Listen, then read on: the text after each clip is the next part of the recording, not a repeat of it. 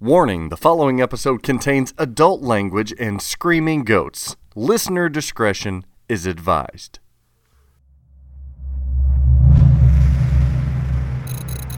The Pinball Network is online. Launching The Pinball Show. Happy New Year! This week, Dennis and I talk about backbreakers, non-winners, Stern Pinball production updates for Q3 and Q4 of 2023, leadership changes at Stern Pinball, James Bond's 60th anniversary edition details, discussing limited games versus cost projections. In part 2 of episode 120, our predictions for what's coming in 2023 from each manufacturer. In part 3 of this week's episode, we discuss the Pinball Awards season and big old changes coming to the 3rd annual Crystals, where this year your voice matters and you can win a lot of prizes, as well as a very special 2022 Pinball Market Trends. Y'all, the Pinball Show is so big this week, we can't contain it. It's mutating. I'm gonna dump my beer. Why does it have 3 legs? Wait, that's not a leg. Don't temper your expectations. Figure it out. Should old acquaintance be forgot and never brought to mind? Should old acquaintance be forgot and the days of old lang syne? Pinball is a game of skill. For some, it's a passion and a lifestyle. It's time for the Pinball Show. It's pinball with personality.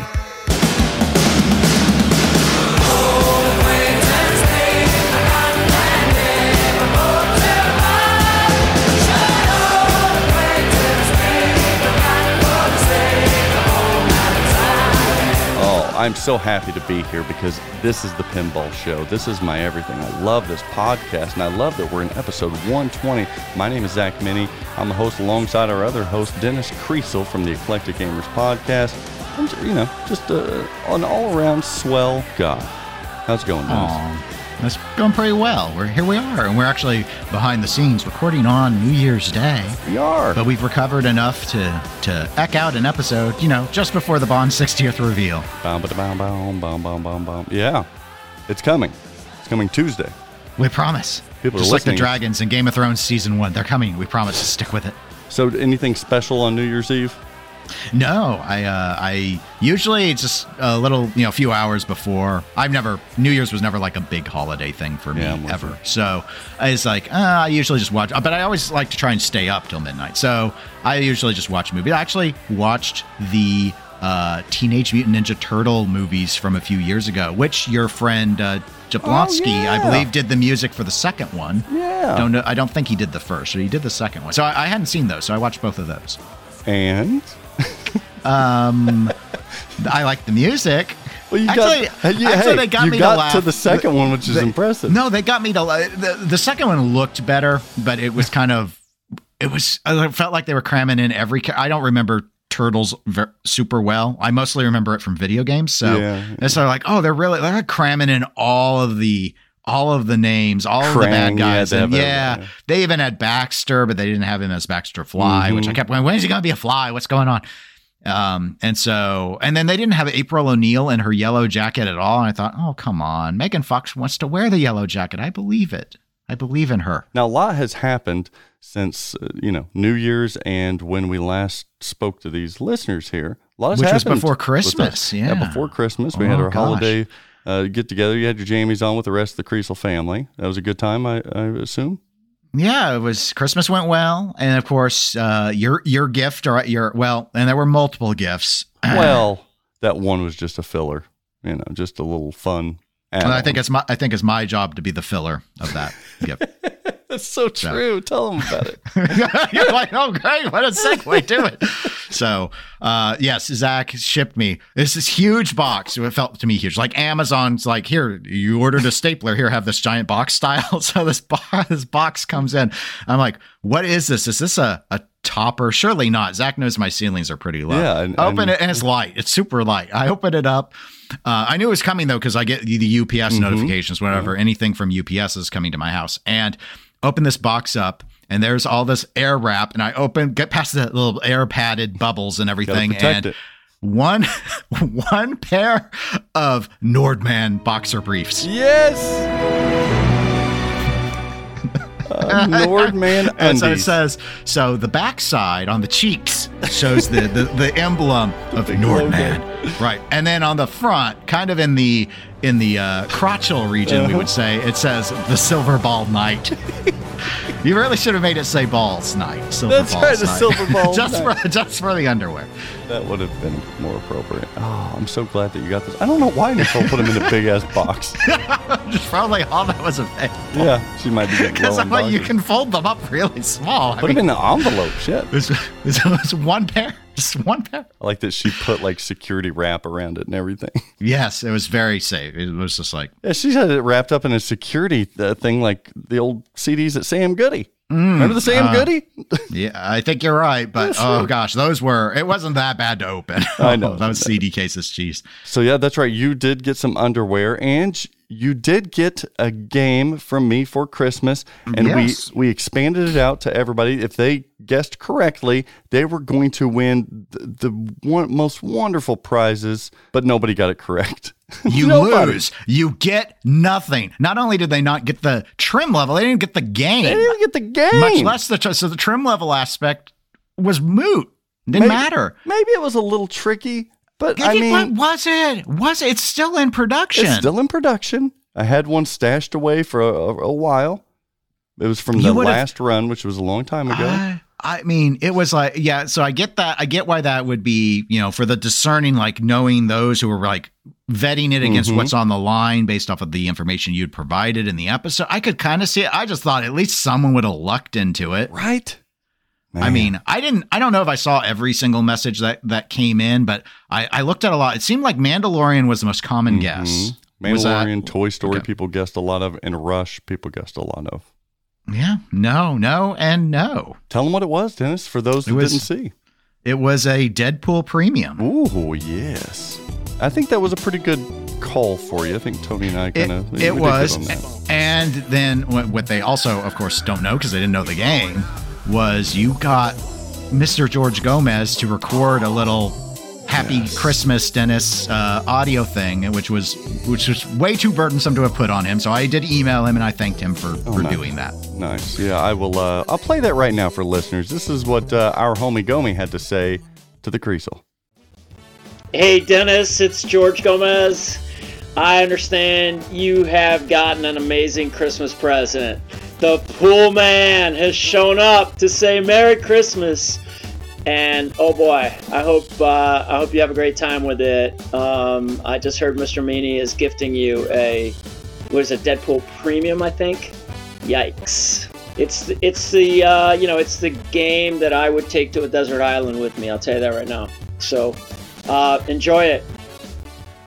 Boom, baby, boom! So anyway, thank you very much, Zach. It was very surprising, and yes, it has been quite a bit of fun. Now you got to admit, when that disco mode goes, that's a cool little moment. It is. With the repeating shot. It's cool effect on the I couldn't remember if I had played a premium. I had, but only like once. I mostly played a pro, so I didn't realize the ball spun. Yeah, and it shines. I mean, disco's on that whole playfield. Yeah. Yep. You get that little ramp, it comes back up. It's a cool game. And now being in the home, I can actually hear the call outs because I've always played it on location. Sure. So which it always seemed funny, but yeah, it's pretty entertaining. I got to admit, it was a good pick. And you're still fully connected. I am. I was like, I bet this one. I bet Zach's sending this so that I have to buy an Insider Connected kit. That was my because you'll be like, Dennis, you can't have one spike system with the connected kit like Godzilla. Connected. But then I thought, well, this was new in box. I wasn't sure that it came out when the connected kits were available. I couldn't remember.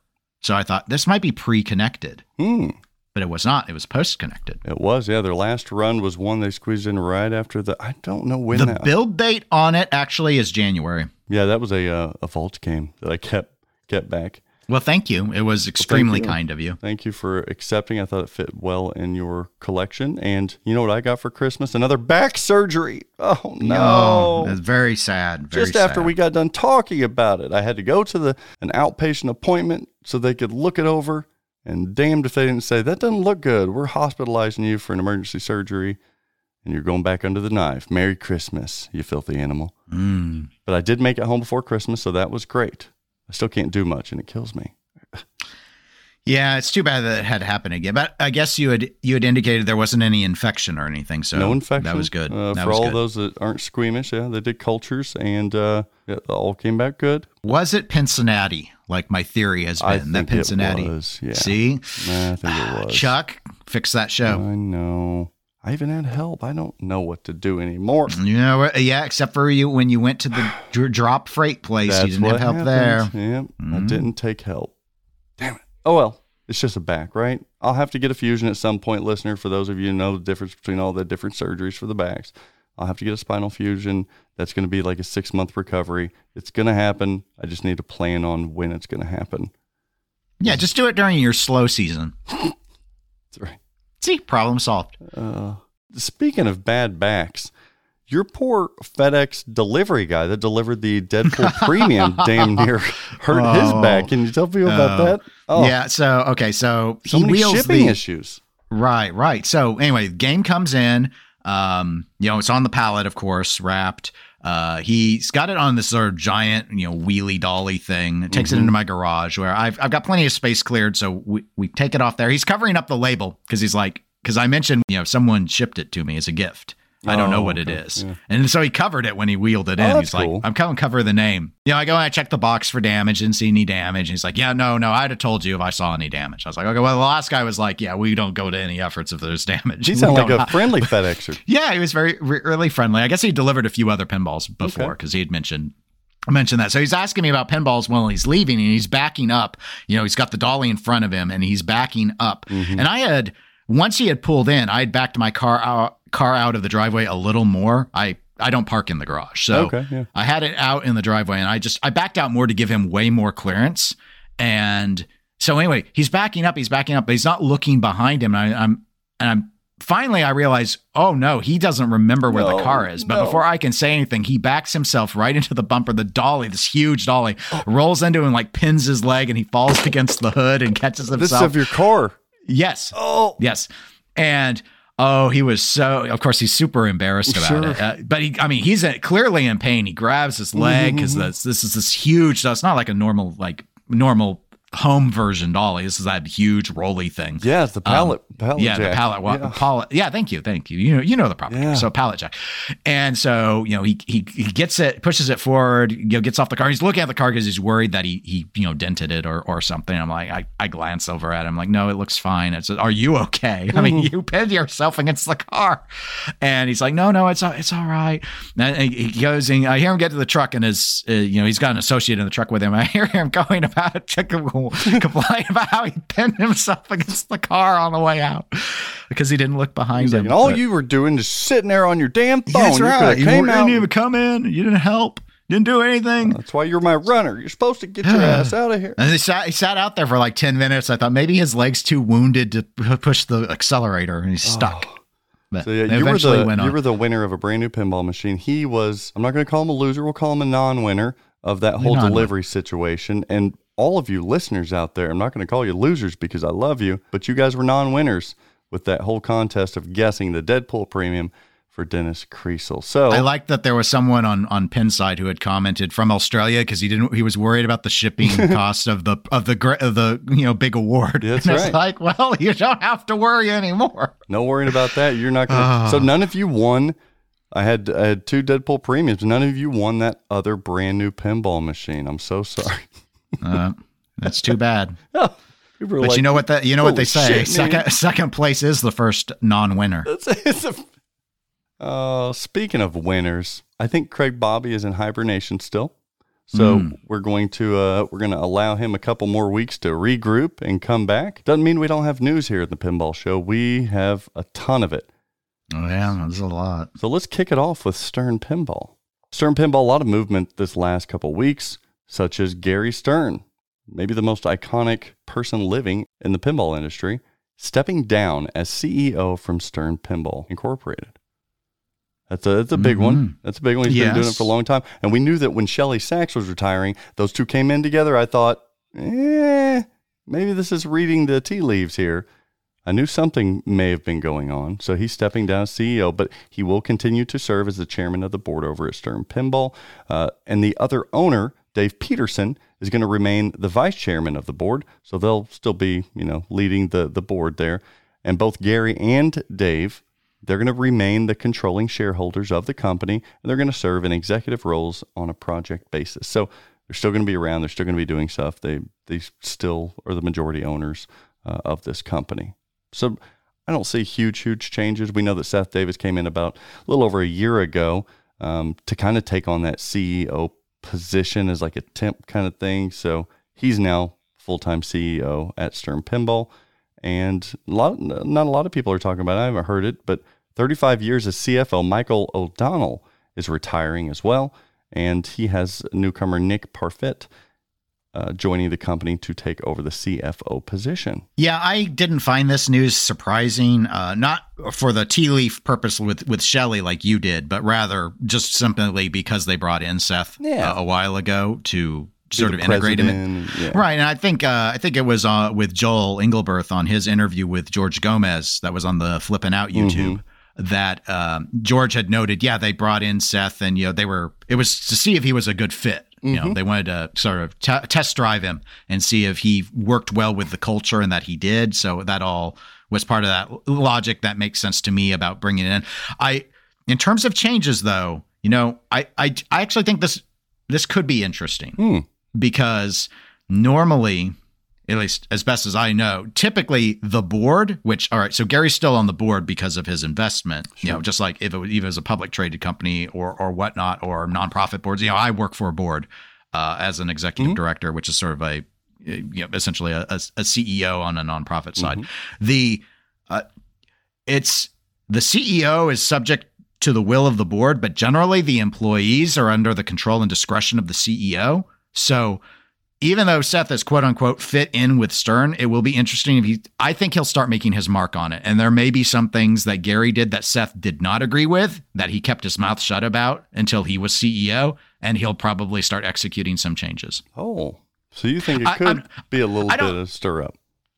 No, I'm not thinking anything major. Like, I'm not thinking like the whole, like all the design teams change or anything like that. But there may be some structural decisions. Like, I don't think he's going to change on the cornerstones and stuff, but there might be some shuffling around. I've wondered if maybe Seth has been someone, for example, that had, just as a complete hypothetical, but let's say he's been the one that's been like, you know what? It seems like the teams have been really, really flexible. There haven't really been teams except project by project, but we know Elwyn has worked really consistently with a set team of people. Maybe Seth says everyone's on set teams now, and it's not going to be flexible like it used to be. Like Jack Danger will have a team, and Brian Eddy will have a team. The programmer will always be with the designer, and the same leads and all of that. Yeah, some big decisions, but not drastic to. Right. Some of that. And of course, moving to the new facility, there might be some internal logistical changes that Seth will want to do based off of his prior experience with other companies that he thinks makes more sense than. I think we'll see it there. Yeah. Yeah. Whereas Stern, I think, probably has been, it worked at Data East. It worked at Sega. Let's keep, let's keep doing rolling them band things out. Yeah. Sort of you've got the it ain't broke, don't fix it philosophy. And then you've also got the just because something ain't broke doesn't mean it can't be improved.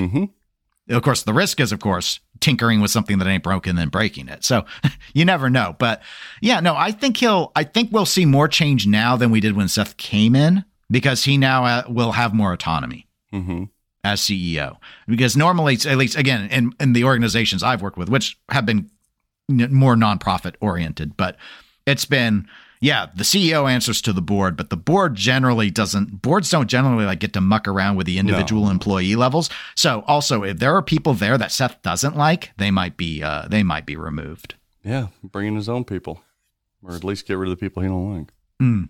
It'll be an interesting year for Stern. And again, I think that fits with some of, with O'Donnell leaving and all of that. You see, there's a reason why old guard often all goes kind of at the same time, because the work culture is going to change a bit. Maybe not a lot, but it'll change some. And I remember, hell, this dates back four years ago, maybe 5 years ago, probably about 4 years ago, when I interviewed for a job there and subsequently a year later interviewed again. They talked about, over the next decade, we're transitioning to, we have a lot of senior executives here that are going to be retiring, including Gary Stern, including, CFOs, CROs, all of these people. So we're looking for this next generation of Stern Pinball executives, and we're wanting passionate people that are willing to grow into that spot. So yeah, that all makes sense to me. That all makes sense. But where does it go from here? We'll have to wait and see. Oh, speaking of, we've waited long enough for James Bond's 60th anniversary limited edition by Keith Elwin.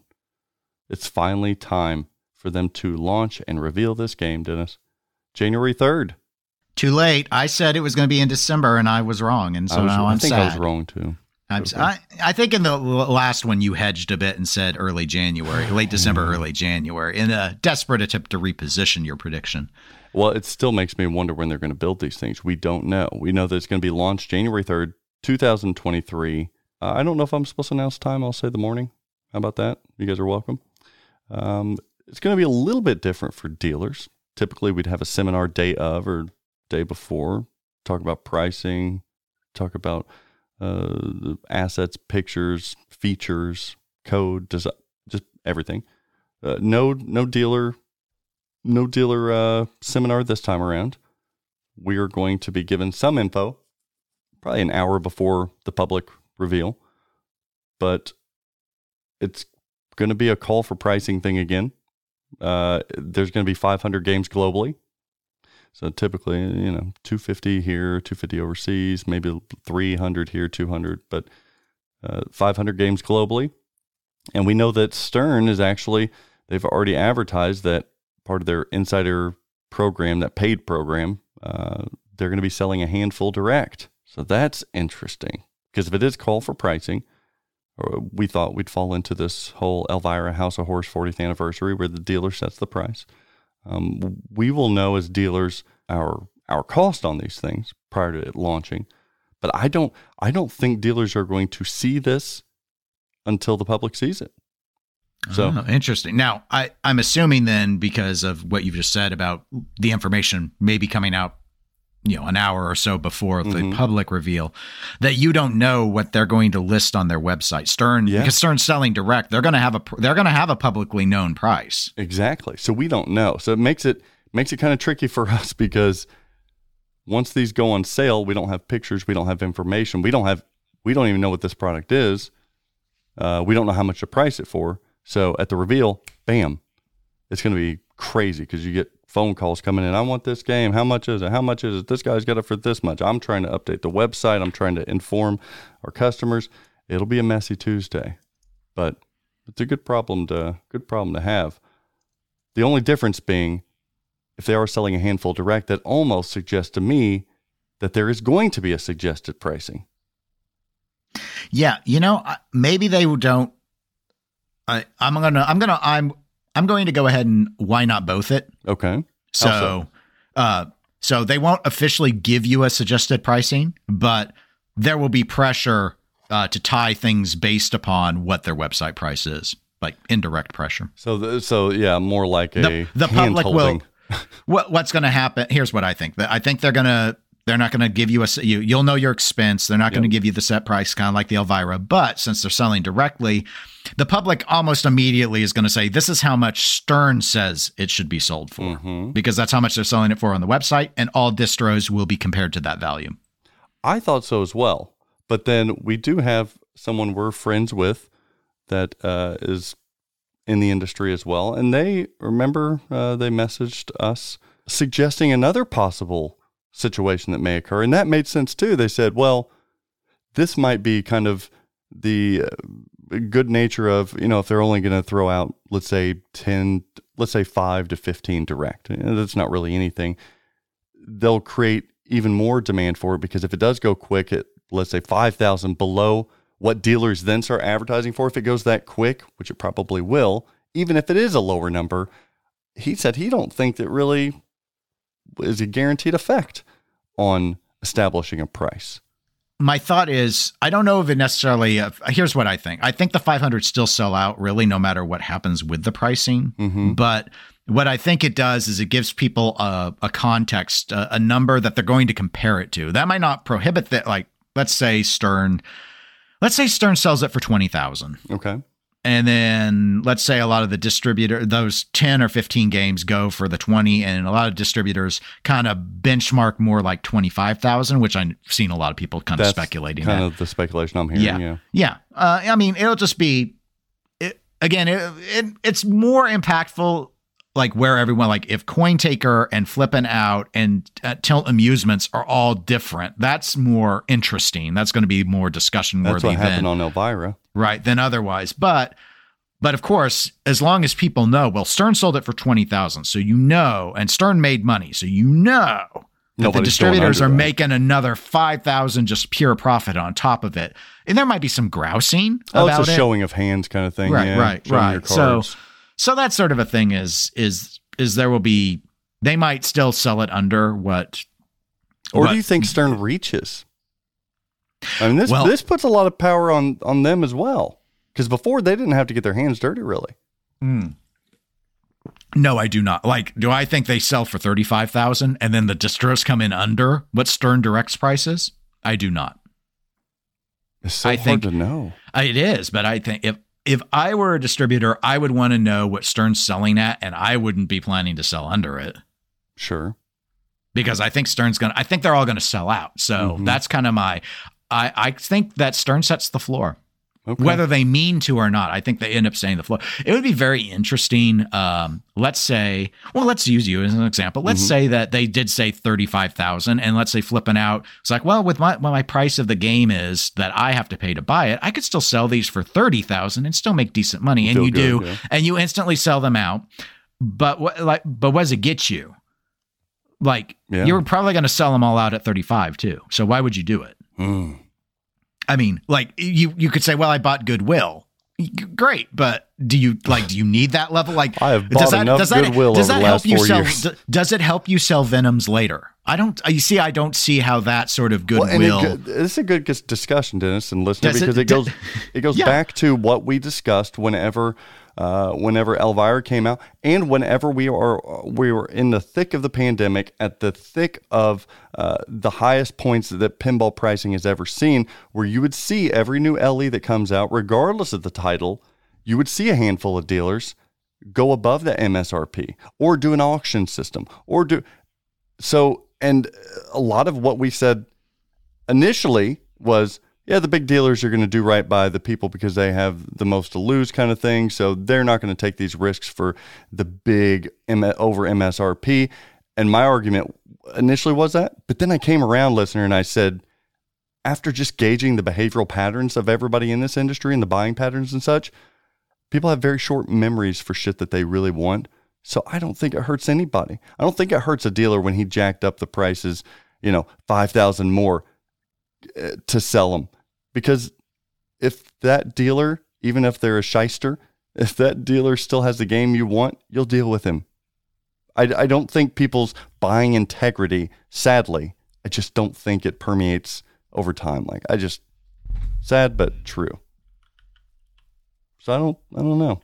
Then again, look what happened to Scooby-Doo. It didn't sell out because of the bad feelings in the tummies of buyers of Halloween and Ultraman. So maybe it does matter in the future. And we can, in terms of the future, that'd be an interesting. We can have a discussion on that about, because I do think aspects of the industry are changing, but I mean, again, if it's all within the realm of like whatever, it's different. Is what I guess I'm poorly articulating. So if Stern is the manufacturer, right? People are gonna, because they normally provide an MSRP. So even if there isn't an MSRP, if they are selling a game at a certain price, it automatically becomes the MSRP in the minds of the public. Yes. And the public will know because of the internet. Sure. So even if the pricing was only offered for those that were in the insider thing, people are going to go on Pinside and they're going to post what the price was. Yep. It's going to be, it's going to come out that day. And so given that, if any distributor were to sell under the unofficial MSRP, what is the advantage to it unless they were worried that they were going to be sitting on these games? If there were a lot, like if this was an infinite number of 60th anniversaries, selling under 5,000 under MSRP and being allowed to, because it's not, it doesn't violate your floors or anything, that might have logic. But at 500 count of the most popular designer in the history of pinball, of a pretty popular theme, you're right. Yeah, that's my point. If right. you were to sell like 5% under the Stern listed price, especially if none of the other distributors were doing, that's not going to help you move Toy Story 4s in your inventory. That's what I'm saying. Yeah. It doesn't buy you anything. And I think there's still going to be some people that are going to be prickly at the perception of dealers that go over that Stern price too. I really do. Sure. And that will be where you had noticed, over the last couple of years, how they were able to go over and they're still selling the games and stuff.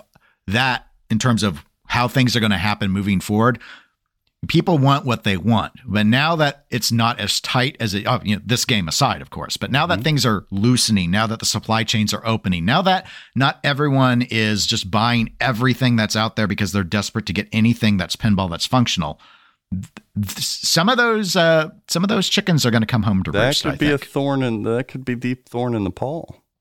Mm-hmm. The missing scale in Smaug's armor. Yes, Smaug. I like Tony's Smaug. Smaug. Yeah, he does it. He's got a lower voice than me. So. That's a pretty good one. So we had a request for that on the new equipment. So we had to work it in. Yep. Dulcet tones. So yeah, I think that it'll be interesting to see how this thing rolls out. I still want one. What would you be surprised if this damn thing sold for 35,000, 40,000 as a norm? As a norm? Yes. Yeah, I think I would be. I would too, but wow, what a talking point that would create. 500 is limited, obviously, but it's not. This is pinball, limited, right? It's not. Yeah. I mean, again, and I hate, because I don't want to bore everyone, but I hate cross contaminating my hobbies all the time. But again, in wristwatches, 500 would be seen as an okay LE size. It wouldn't be seen as ridiculous. Mm-hmm. Like it's seen as a sane count. But if the brand normally sells for $10,000 to $15,000, and you're saying that this one, all of a sudden, like, we wouldn't see that sort of markup in that hobby from Seiko doesn't mark up like that. Yeah. So yeah, I think 30 to 35 new in box would really surprise me, quite frankly, because there's not, other than its limited nature, there's not a good argument for it being that high. I don't think it's going to have that much more stuff in it. And again, this is only about half the normal LE run. Yeah. So normally what I would do is I would just take the current LE price and double it. And I'd say that's what it should be. Okay. I see. That's pretty simple. That's pretty simple math. Heuristic there. Yeah. Okay. I want to do this little exercise, and then we're going to move on, because I want to tell these people what's coming in the second half production-wise. You promised this on the last 2, episode. 3, and 4. But just as a little exercise here, this is kind of fun. We all know how great Godzilla is. Keith Elwin game, right? I would argue that the IP is not even as strong as James Bond. No, it's not. What if, hypothetically, we got to go back in time and we got to release Godzilla again, but they only released 500 total units? That's it. No pros, no premium. There's 500 LEs of Godzilla. That's it. Do you think that game goes for more than 25,000? Because I do at 500 units. Knowing what you know now, it's the greatest of all time on Pinside Top 100. Right. So knowing that, yes. However, the catch there is, if there were only ever 500, most people wouldn't actually have the hands-on experience to know that it was the greatest game. Yes, very much so. So yeah, it's hindsight, of course. So that's the catch. Is the problem is we all know, because there's so many out there, how great of a game Godzilla is. Mm-hmm. So yes, knowing that, I do believe it would go for over 25,000 if there were only 500. How high do you think it'd go? knowing what we all know now with Godzilla, 500 units only, and maybe 250 overseas, 250 at domestic. 40,000? Yeah. No, I don't know. We never 40. saw, like, with the ultra collective things of like Big Bang Bar and stuff, they weren't going that high. No. And I get it. It's greatest gameplay of all time, but a lot of, we got to remember our little Venn diagram, right? A lot of people that can truly enjoy the game is great. There's still a price value per play that becomes ridiculous. At some point, it's like it's the greatest game ever, but it's not $40,000. I mean, we're getting stupid now. Yeah, it seems like with Batman Super LE, with all of these just super rare stuff, 30,000 is kind of that. Is kind of that ceiling. I just wondered if, because we know Godzilla arguably is the greatest game of all time, does it break through that ceiling that we've seen stuff, the CE Pirates kind of at its heyday peak right around 30. Like, do we break that 30,000? It'd be very interesting. Maybe it possibly could, with as low as a count as you've given it. And if it had as much hype and popularity as it currently does. Yeah, I think maybe I would say I think it could break 30. I don't think it breaks 40. Do you think it breaks 40 with 100 units total? Yeah, probably. See how this works? It's very interesting. Numbers very matter. Numbers very much matter. So, yeah, if the rarer you make it, the more you can pump it up, because regardless of how your overlaps in your little Venn diagram are, you need less and less people involved to control the value of it. But because you're getting to the point where it's only a handful of buyers that are willing to play in that space. I mean, let's think about it as a normal, not as a distro, but as a normal human being. If you were, let's say you had $40,000 for a pinball collection, do you just buy one game? I don't think I could. No. See, that's a lot of people are going to be in that boat, because even if they could afford it, it's like, well, I can own one game, or I can own 4 $10,000 games, or I can own 8 $5,000. You see, you know what's crazy though, Dennis? The one category that would make me think twice to spread myself that thin would be theme. I mean, you it really would, because there's only a finite amount of pinball machines that I could own. I like having nice things. I like displaying my preferences on things, collectability and stuff like that. Theme really holds a really strong place for me on collectability type of things. So sure. And every hobbyist is going to approach the question differently. So, I mean, once we're getting to that volume of games and that price point, I mean, how many of them are going to be played?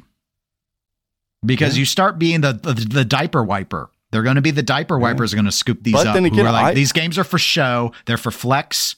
They're visual spectacle. I don't use them. I could see, though, at a limited run of 100 of an Elwyn's Best, I could see locations then start to say, now we've got a draw. This is a specific draw for our location, because not many locations around the country are going to have this for general play, for use of big competitions. If these locations want these big whopper farm kind of thing, I think then you get some of these big locations that say, hey, this is an actual entertainment draw for us to put us on the map.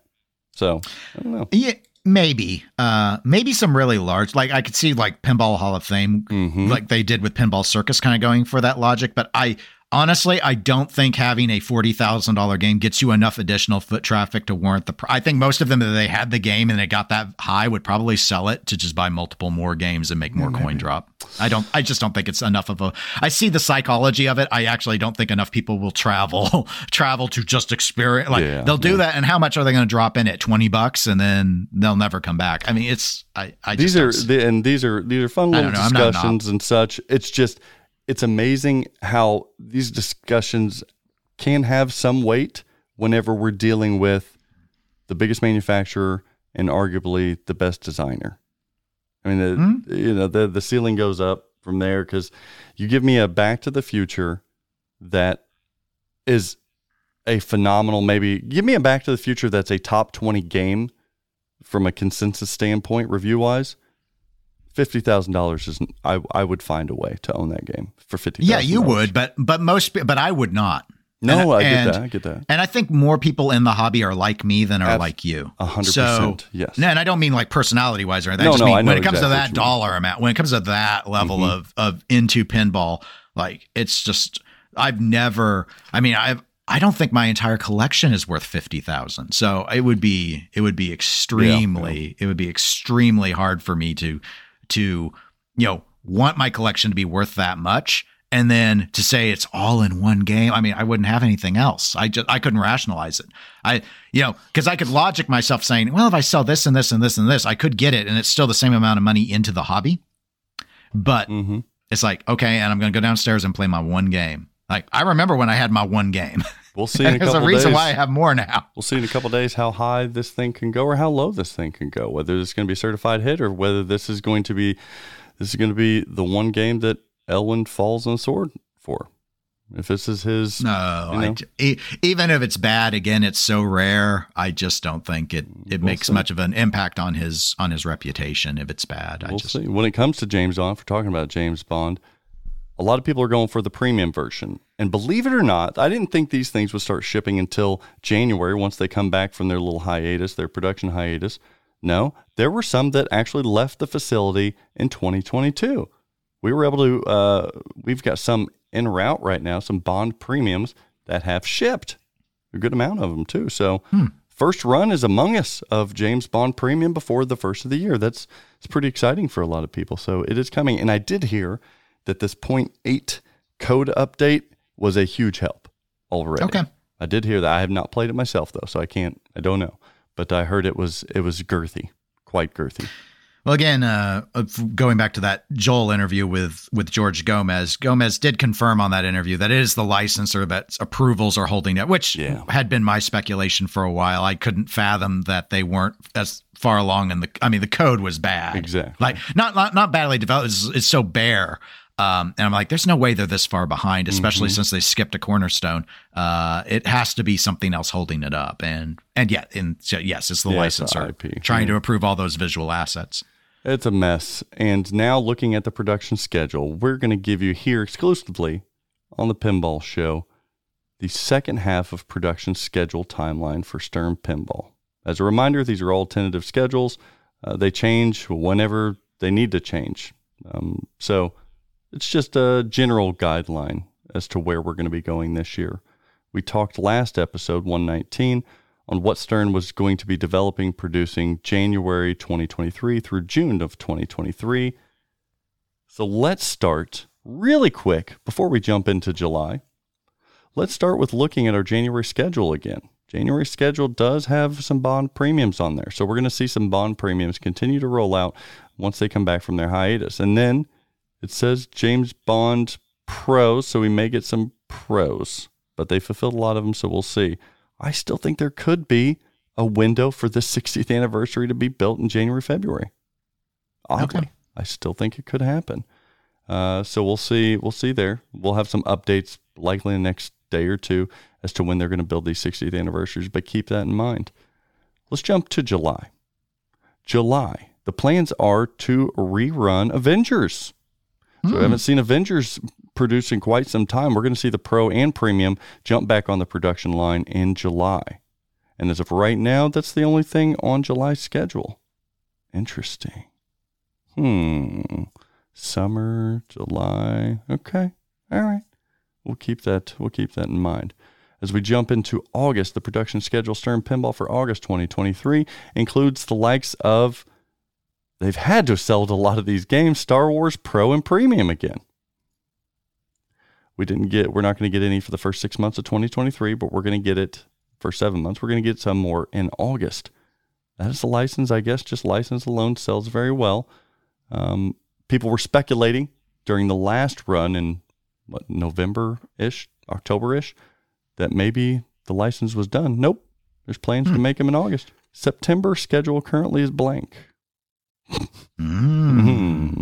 wonder what that means. So interestingly, Jurassic Park Pros do not see a run like their counterpart premiums in the first 6 months of 2023. Remember, the premiums are being built again in June, but the Pro is waiting until October. But again, that's the only thing in October. So something feels like it's happening in September, and it's going to be happening so much so that the premium may be rolling into October production. Right.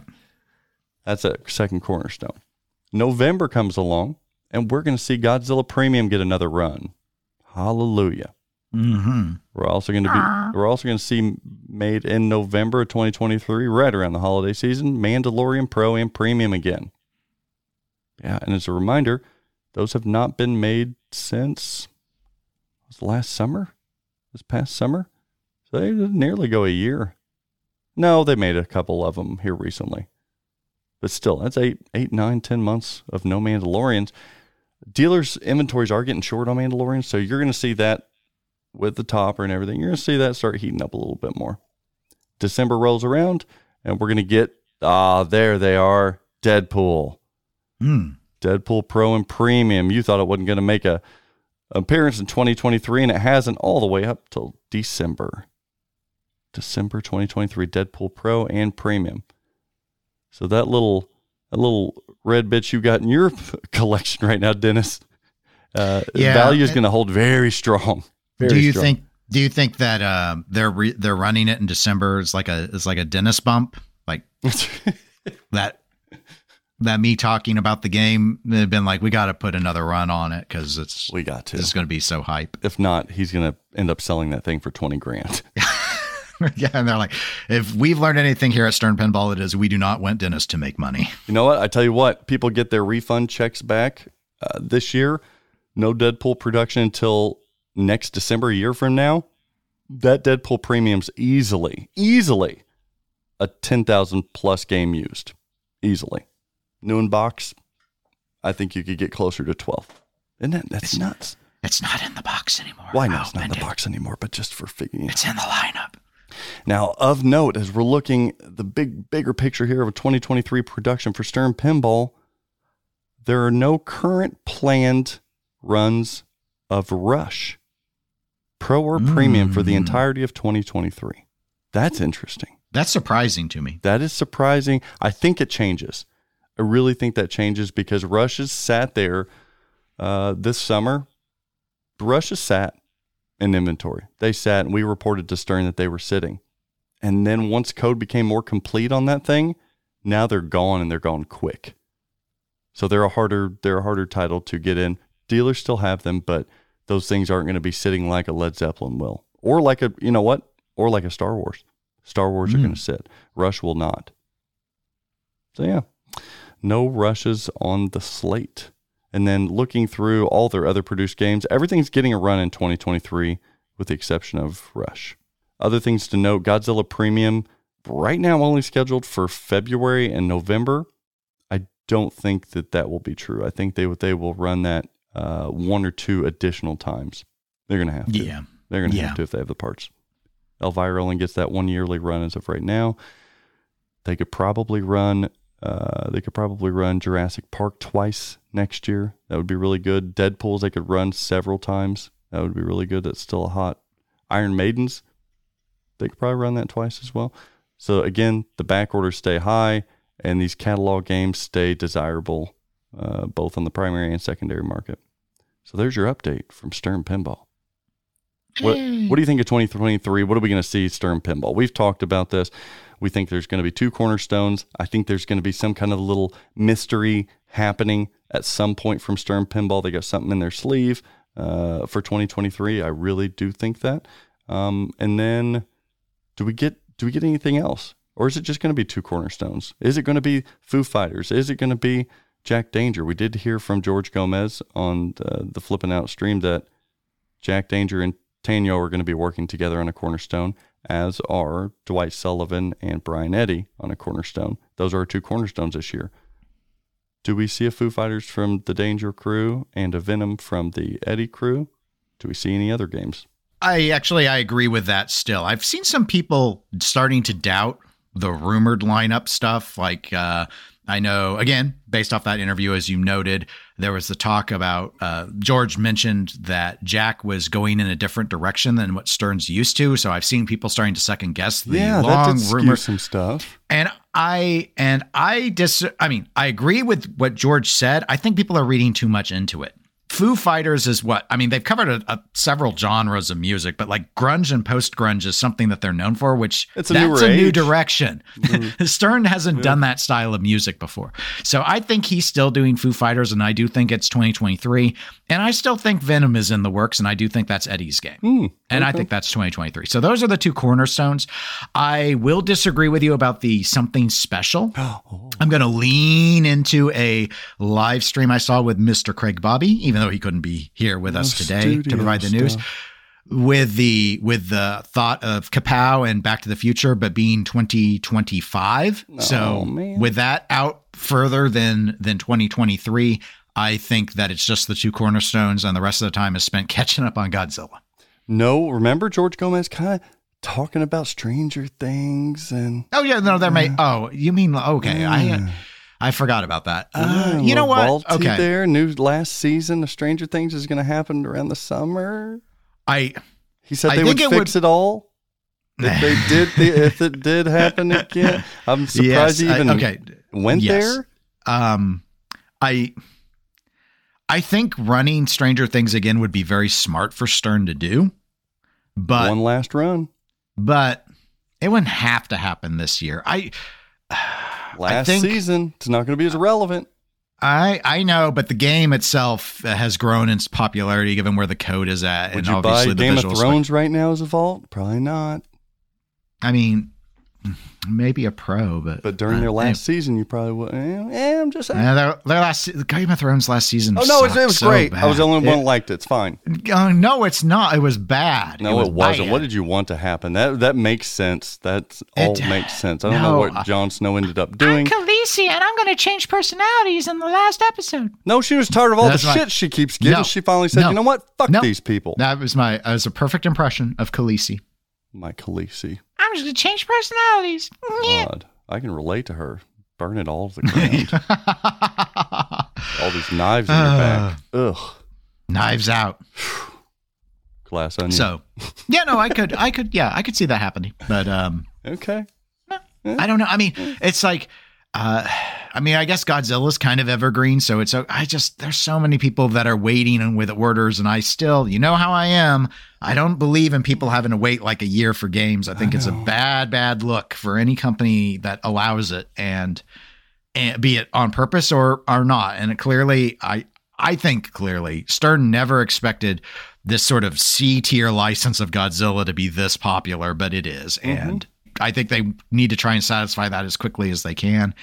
And skipping a cornerstone and then filling it with like a vault style thing, I think that can work. But as long as it's not too big of a run, because they really need to be throwing more premium Godzillas on the line. Mm-hmm. Yeah.